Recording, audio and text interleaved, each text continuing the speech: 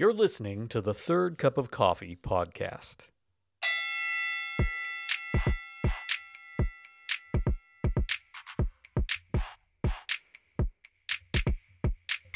Good day, podcast listeners. This is Randy Bolander on the Third Cup of Coffee podcast. We are glad to have you with us today, this beautiful day, on the eastern frontier of Kansas. In fact, as I look out the window, I can see Missouri from my house. I really can. I can actually see Missouri, but I am safely on the Kansas side, having made a trip today to the Kansas DMV. If you have never been to the Kansas DMV, let me just say, you don't know what you're missing. It is a picture of efficiency. This is how smoothly it went. I took my kids to school, dropped them off at 8 a.m.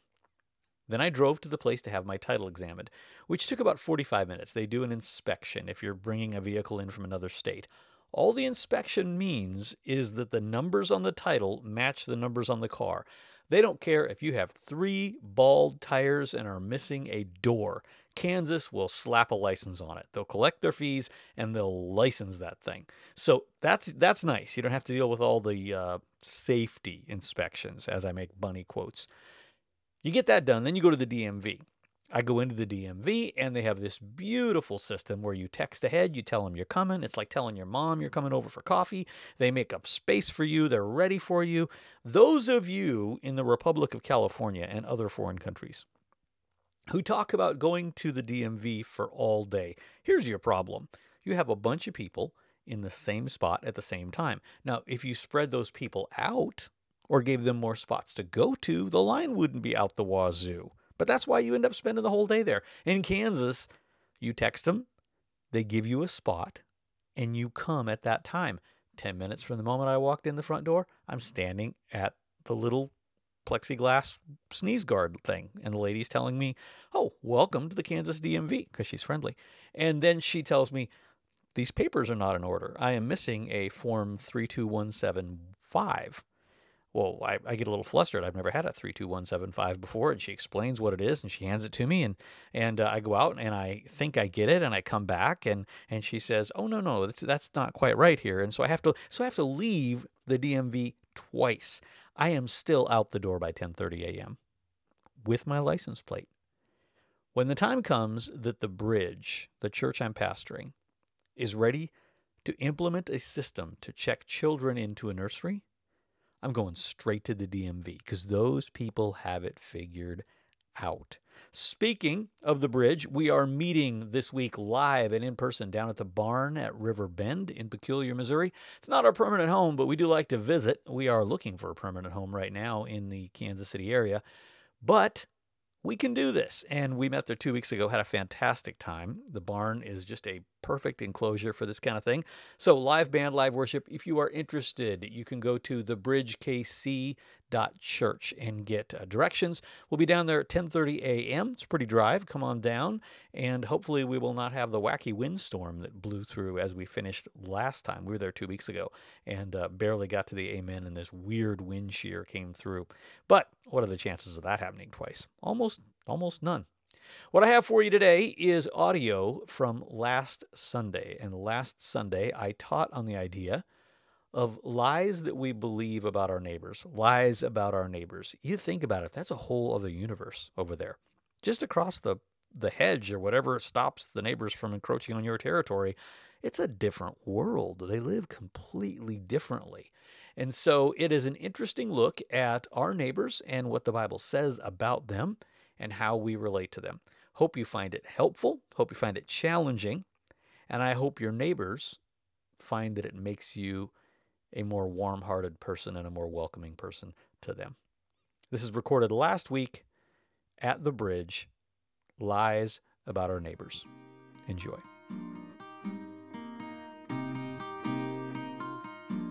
Well, good to see everybody. If you have your Bibles, turn to Luke 10.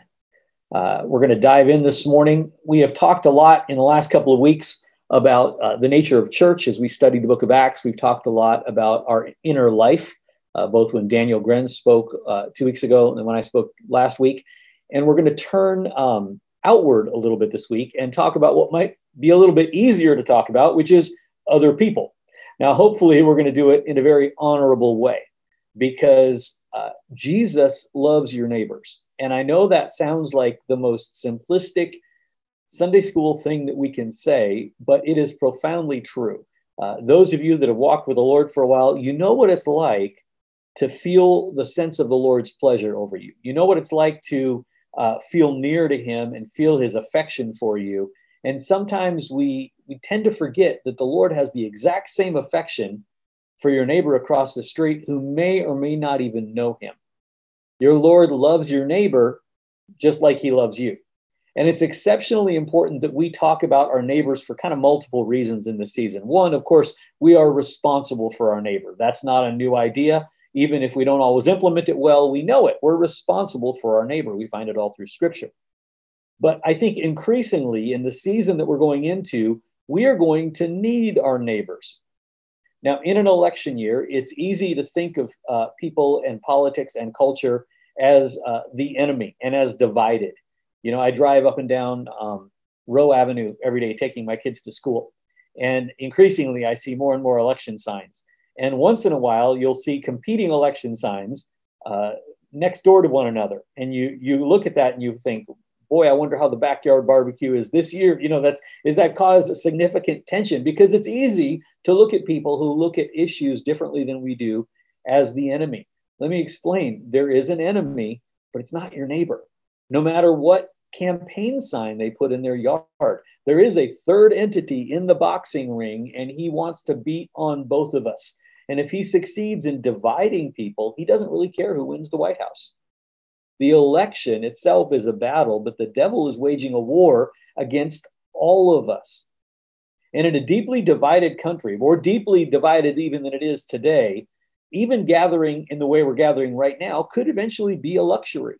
And we need to start bridging connections with our neighbors. Can you imagine if your neighborhood functioned as a church in some respect? How different would your last 9 months have been? Your months of quarantining or huddling in place, how different would that have been if your neighborhood, if there had been Christian fellowship across the back fence and are all around you, how differently your life would be? Now, we'll never get there if we don't consider our neighbors in different ways than we do. Now, we've got a bit of a mystical view of our neighbors, of what their life is like, how things happen in that fence across the street, what goes on over there. You may know your neighbors really well, or you may not know them at all. But even if you do know them, you know that at the end of the day, they go into their house just 50 feet away from yours, and it's like an alternative universe over there. Like, they watch different things on TV. They have different things in their refrigerator, and they use different soap. It's a different world just across the fence. And in every neighborhood, there's that one neighbor that makes all of the other neighbors wonder. And some of you are thinking that you may have been that neighbor at times. I know we have been that neighbor at times. There's always that one that people kind of think about a little bit. And small towns tend to accentuate this because everybody knows everybody else. Between my sophomore and junior years of college, I did an internship in a little town called Langdon, Kansas. If you don't know where Langdon is, it's about 30 miles southwest of Hutchinson. If you don't know where Hutchinson is, it's straight west of Emporia. And if you don't know where Emporia is, you will never find Langdon. Just delete it from your memory. It's just west central Kansas. That's all you really need to know. Langdon is 6 square blocks. Literally, that's it. It is a commerce-free zone. I don't think that was their intention, but there's just no stores. There's nothing you can buy. At one point, there was a gas station. That's all there ever was. There was never even a grain elevator in Langdon. And when I lived there in the late 80s, the gas station had been closed, from what everybody told me, for about 15 years. But even though it was closed, every day, the guy who owned the gas station, Jack, who was quite elderly, would go to the gas station. The pumps were gone. There was nothing to buy. But he would go to the gas station and he would open the door and he would sit out in the front on a crate all day, just like he had done when the gas station was still operating. Now, everybody in the town would tell you that Jack was incredibly wealthy. You would never know it looking at it because the gas station was a wreck and Jack was kind of a wreck, to be honest. And I remember asking people, how do you know that he's very wealthy? And everybody in the town was convinced Jack had invented Dr. Pepper. And when I pressed for a little more details, because I'm just that guy that goes, well, how do we know he invented Dr. Pepper? They all said the same thing. Don't you notice? It's all that he drinks. That was the extent of the logic by which they were convinced. Like by that understanding, I invented coffee, but the whole town, all 6 blocks, word on the street, both streets, was that Jack was very wealthy. Now, before I told this story, I did do the research. Jack did not invent Dr. Pepper. Dr. Pepper was invented about 100 years earlier in Texas, and he wasn't that old. Everything they knew about Jack was a lie. And so this morning, I want to talk about lies that we believe about our neighbors. Now, you probably don't think that one of your neighbors invented Dr. Pepper, but there probably are things that you have in your mind about your neighbor that isn't necessarily true. Now, when you look at Luke 10, it is a busy chapter. There's a lot that goes on there. Jesus sends out his 72 ministry interns to go out and do ministry. If you study the ministry style of Jesus, it's very interesting. Christianity has a reputation of being very controlling. Jesus was not. And he just sent these folks out to go out and do ministry.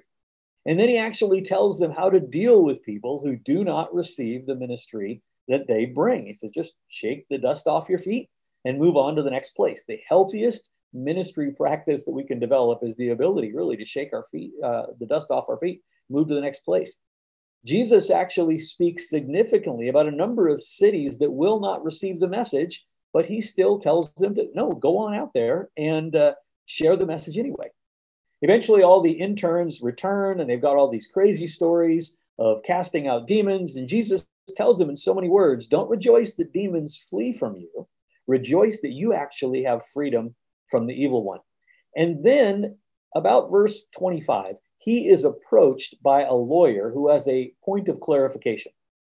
This guy wants to know a detail. Most people who press into Jesus for more details about following him are looking for a way out of serving him. Like it's a way of expressing a lack of wholeheartedness. And really, that's what we find here. Luke, starting at 25, we'll read at 29. And behold, a lawyer stood up to put him to the test, saying, Teacher, what shall we do to inherit eternal life? And he said to him, what is written in the law? How do you read it? And he answered, you shall love the Lord your God with all your heart, with all your soul, and with all your strength, and with all your mind, and your neighbor as yourself. And he said to him, you have answered correctly. Do this, and you will live. But he, referring to the lawyer now, he, desiring to justify himself, said to Jesus, who is my neighbor? What a phrase. Desiring to justify himself. Desiring to check that off the list, to cover his bases. He wanted to know, who is my neighbor? Just tell me the bare minimum that I need to accomplish, and I'll do that, and then I can move on to whatever is next. He had a desire to do the least thing he needed to do in order to be counted as righteous.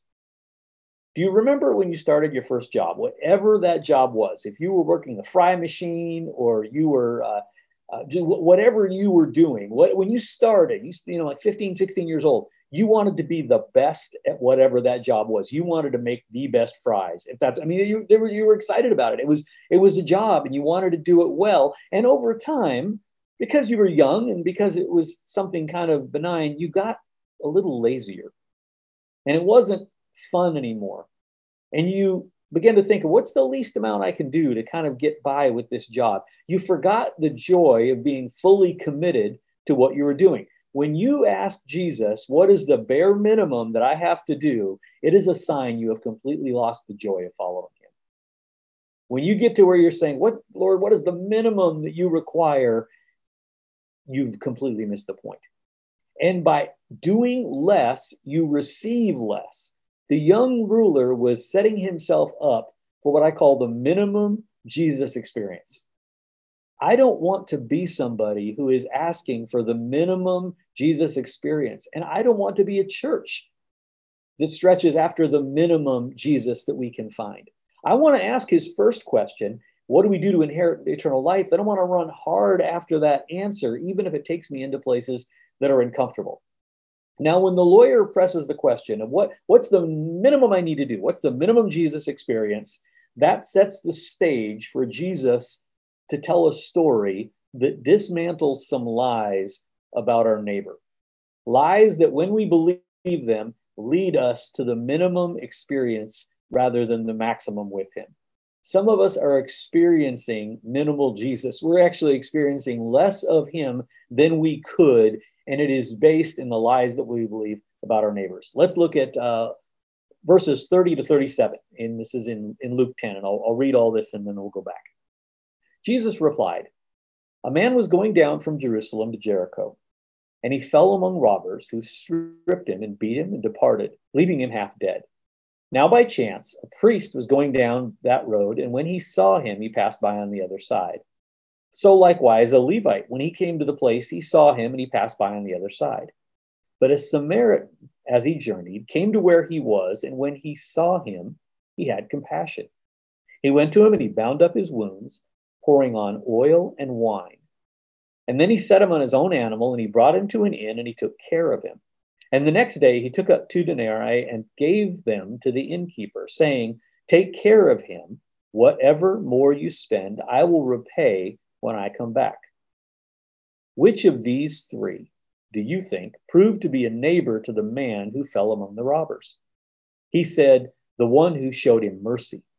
And Jesus said to him, "You go and do likewise." I want to give you 3 lies that we believe about our neighbor and talk about what the truth really is about them. Lie number 1 is that our neighbors are just like us.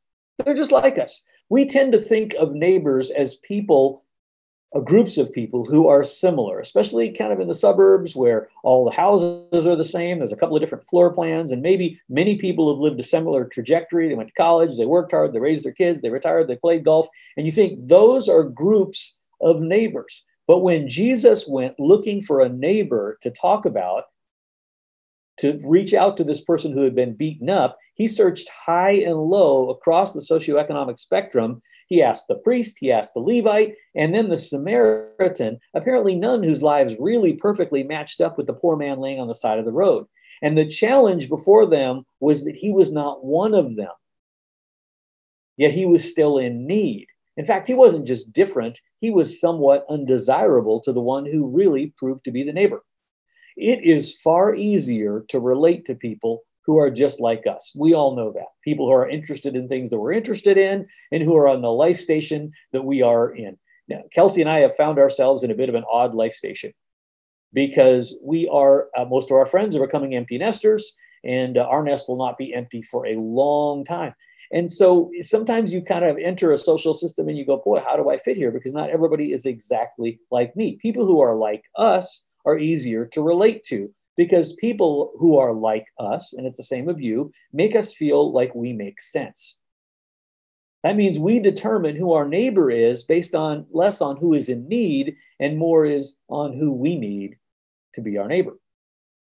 Our neighbors in 2020 are less like us than we would ever imagine. The homogenized world that many of us grew up in and even knew 15 or 20 years ago is disappearing suddenly. Our neighbors think, act, and look very differently than we do. And because of that, sometimes they don't feel like our neighbors anymore. Just a little glimpse at how life is changing radically, how different of a world that we live in just over the last 20 years. From 2007 to 2017, the Muslim population in the United States grew by 30%. 30% in 10 years increase in the Muslim. You are far more likely to have Muslim neighbors than you were just 10 years ago by a factor of 30%. Many of us grew up in very Caucasian settings. Not everybody, but many of us. And we are 20 years into a 50-year growth pattern among Latinos that will see them grow from 36 million to over 100 million. They will triple over a 50-year period. And if you think our neighborhoods are starting to look differently than they did, that only scratches the surface, because even the ones who look differently than the people who you might have grown up with, even the ones that look like you, think differently than they did. In the last 14 years, support for same-sex marriage has doubled. In 14 years. 14 years is not that long. The non-Christian religions of the world that have traditionally struggled in the American context are flatlining, with the exception of Muslim and Hindu that are growing. But no religions are growing as fast as atheism or as stated agnosticism.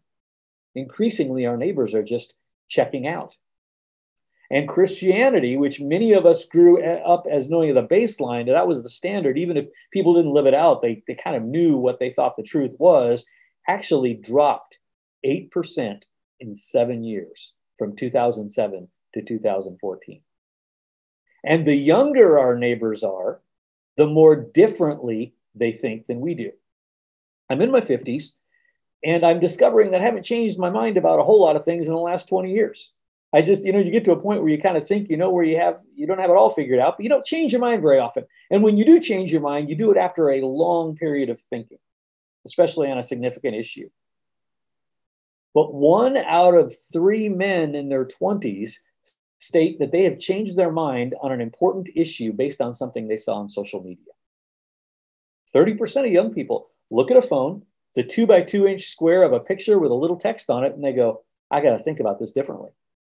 Now, I'm not saying that they are less right than we are about anything. It's just, maybe we've been thinking about it the wrong way. My point is they think about things differently than we do.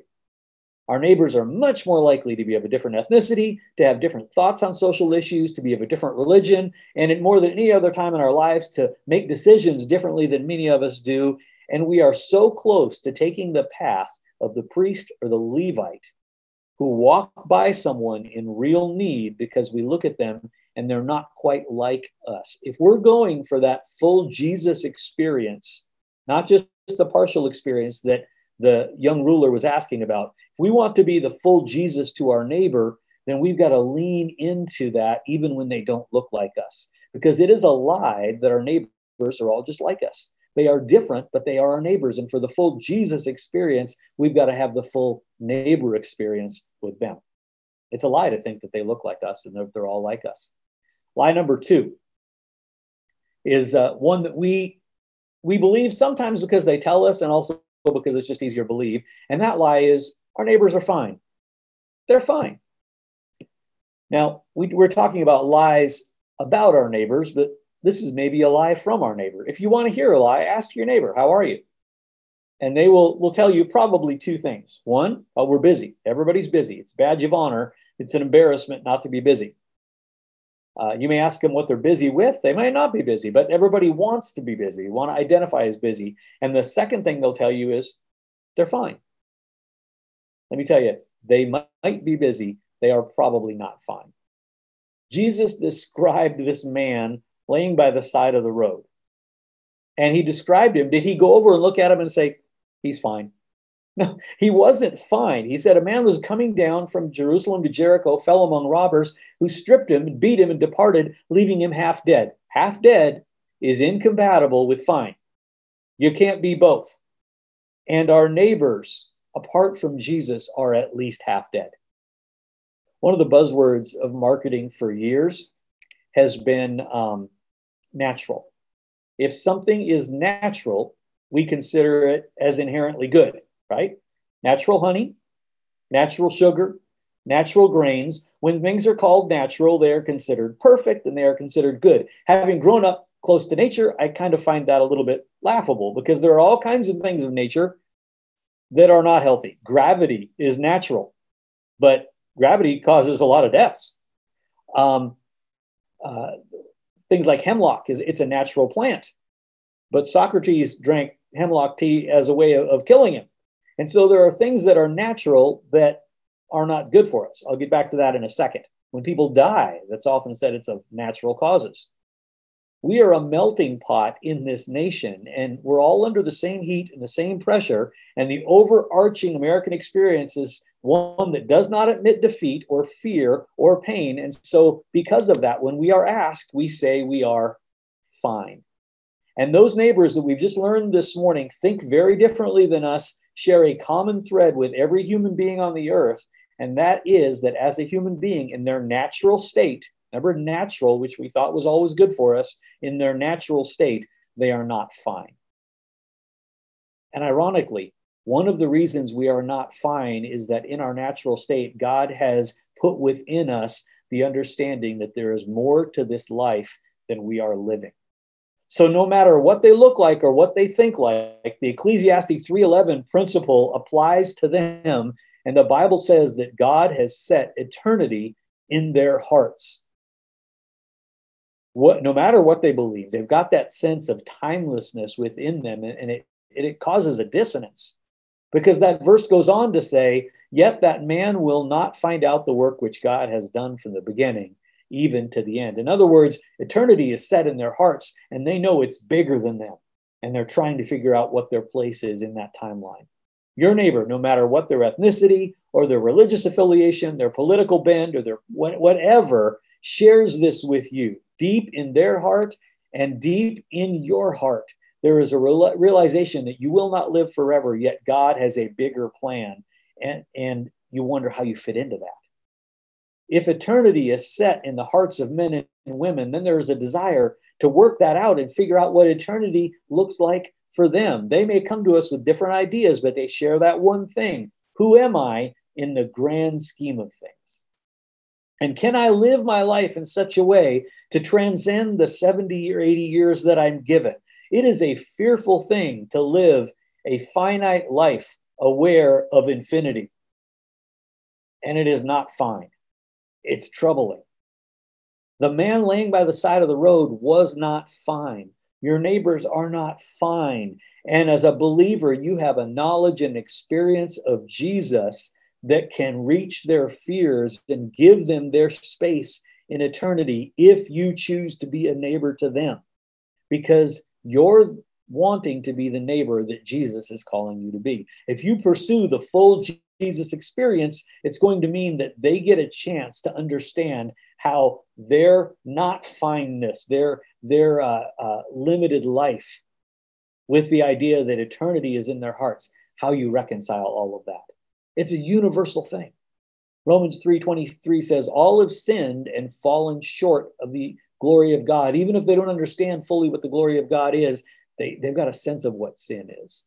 They've got a sense of iniquity. They've got a sense of something they've done wrong. They know about it. And they may say they're busy and they're fine, but they're tired and they're finite. And they are being driven to the brink by their own natural desires. Again, totally natural, but they lead them to do wrong. They don't lead to life. James 1:15 says, then desire, natural desire, when it has been conceived, gives birth to sin, and sin, when it is fully grown, brings forth death. Now, if honesty were practiced over the fence with your neighbor, you might not ask that neighbor how they're doing, because they might tell you, and it might take a while to unpack. And it's very complicated. And in all honesty, if we don't have the hours to put into it, them saying they're fine and us believing it is kind of a dance we do where we actually lie to one another. How are you? I don't really want you to tell me. I'm fine. Okay, and we're good. They lie to us and we pretend to believe it because it's less messy. And my question to you is that love? Is that really love? When you know someone you love is not fine, do you ever downplay their hurt? Do you ever put aside their pain? You know, if you're a parent, sometimes you come home late at night, you've got a little one, maybe you've been out at a meeting and you walk by and you hear tears coming through that door. And you open that door and maybe your 8-year-old is struggling with something and they're crying. You know they are not fine. And you ask them, is everything okay? And between sobs, they say, yes. Do you say, okay, good night, and shut that door and walk away? Of course not. You press and you encourage and you go and you sit and you invest the time. Out of compassion, you go there. Good neighbors. This is challenging me in a great way. Good neighbors go there. Good churches go there. We don't express the full Jesus unless we go there, and nobody's interested in the half Jesus experience. Our neighbors, aware of eternity and unsure of what to do with it, how they fit into God's plan, are not fine, and they're worth the time to get to know and build equity with and listen to until they trust us enough to tell us, I'm not fine. Lies about our neighbors, number one, they're just like us. Number two, they are fine. And the third lie that we tell ourselves about our neighbors is maybe they're just beyond hope. Now, You'll notice there's a dissonance between the second and the third lie. We both believe they're fine because it excuses our inaction, and we also believe that they're beyond hope because it excuses our lack of action if we're wrong about them being fine. Lord, they're either fine or they're too far gone. I'm not quite sure. They're somewhere in there. And as a result of them being either fine or too far gone, I'm absolved of all need to stop. The truth lies between those two lies. They're not fine and they're not beyond hope. It's just that right now hope is beyond them. In Luke 10, Jesus details how the Samaritan, this surprising figure in this whole drama, extends help to one that others thought might have been beyond help. Remember, Jesus says he's half dead. And the Samaritan himself was busy. The Bible says that as he journeyed, there was no recreational travel in Bible times. People just didn't jump in the car and go for a drive. You might go for a short walk, but you wouldn't travel intentionally on this road if you didn't have somewhere to go. He had purpose. And when you walk with a purpose, when you're traveling somewhere, time is money. So any diversion would cost him from the moment that he stopped. We are no busier than they were in those days. And too many times we think of people as beyond hope when in reality, they're just beyond the scope of what we want to invest in bringing them back to health. Are they really beyond hope like we think some of them are? Are they too far gone? Or is the cost of ministering to them more than we want to pay? It's so remarkable that this Samaritan found this guy lying alongside of the road, and he found him worth helping. And the reason that's amazing is the animosity between the Jew in the ditch and the Samaritan on the road is hard to fully imagine, even in our country. Now, the Jews of the day could be some pretty bitter folks. Some rabbis taught that a Jew was forbidden to even help a Gentile woman who was in distress giving birth, because if they succeeded, all they did was help one more Gentile come into the world. And they thought of the Samaritans as worse than the other Gentiles. This Samaritan, though, looked and lived differently. And even though he was very different from the man by the side of the road, he decided on the spot that that one laying in the ditch was worth a substantial investment of his time and his financial resources. Verses 33 and 34, but a Samaritan, as he journeyed, came to where he was, and he saw him, and he had compassion. He went to him, and he bound up his wounds, pouring on oil and wine. And then he set him on his own animal and brought him to an inn and took care of him. There was no compassion without stopping and helping. It doesn't say anything about the others walking by, having compassion, maybe taking a picture of the overturned car and posting it on Instagram, hashtag please pray. No, he stopped, actually stopped. His compassion was linked to his activity. The level of care that he provided for this man is remarkable. Not only because this man would have been antagonistic towards him in any other setting. And he actually went and he poured in oil into the wounds that would have soothed the wounds and would have eased the man's pain. And he poured in the wine, which would have served as an antiseptic to the man. And just when it felt like, man, he wouldn't have to do anything beyond that, he puts him on his own donkey and he walked on the road that he normally would have ridden on to a local inn where he spent the night. Verse 35 says, the next day he took out 2 denarii, took out 2 days' wages, and he gave them to the innkeeper, saying, take care of him, and whatever you spend, I will repay you when I come back. Now we can read that and we think, wow, that's some neighbor. I mean, I might have stopped and asked if everybody was okay. The guy's laying in the ditch. I'm fine. I'm fine. I might have, subtly asked as he carried the groceries in, how are you? But I don't know that I would have really stopped and taken the time. And I surely don't know that I would have invested that much time, or I would have derailed my own trip, or I would have invested money. But this guy pours in oil and wine and puts a deposit down and tells the innkeeper, I'm coming back. What is this as a standard of neighborliness, if not what Jesus did for us? He finds us people who have been antagonistic towards him in our heart, and he applies the blood to kill the infection that is attacking our soul. And he pours in the oil which softens us and resides within us in the Holy Spirit. And then he pledges, I will return.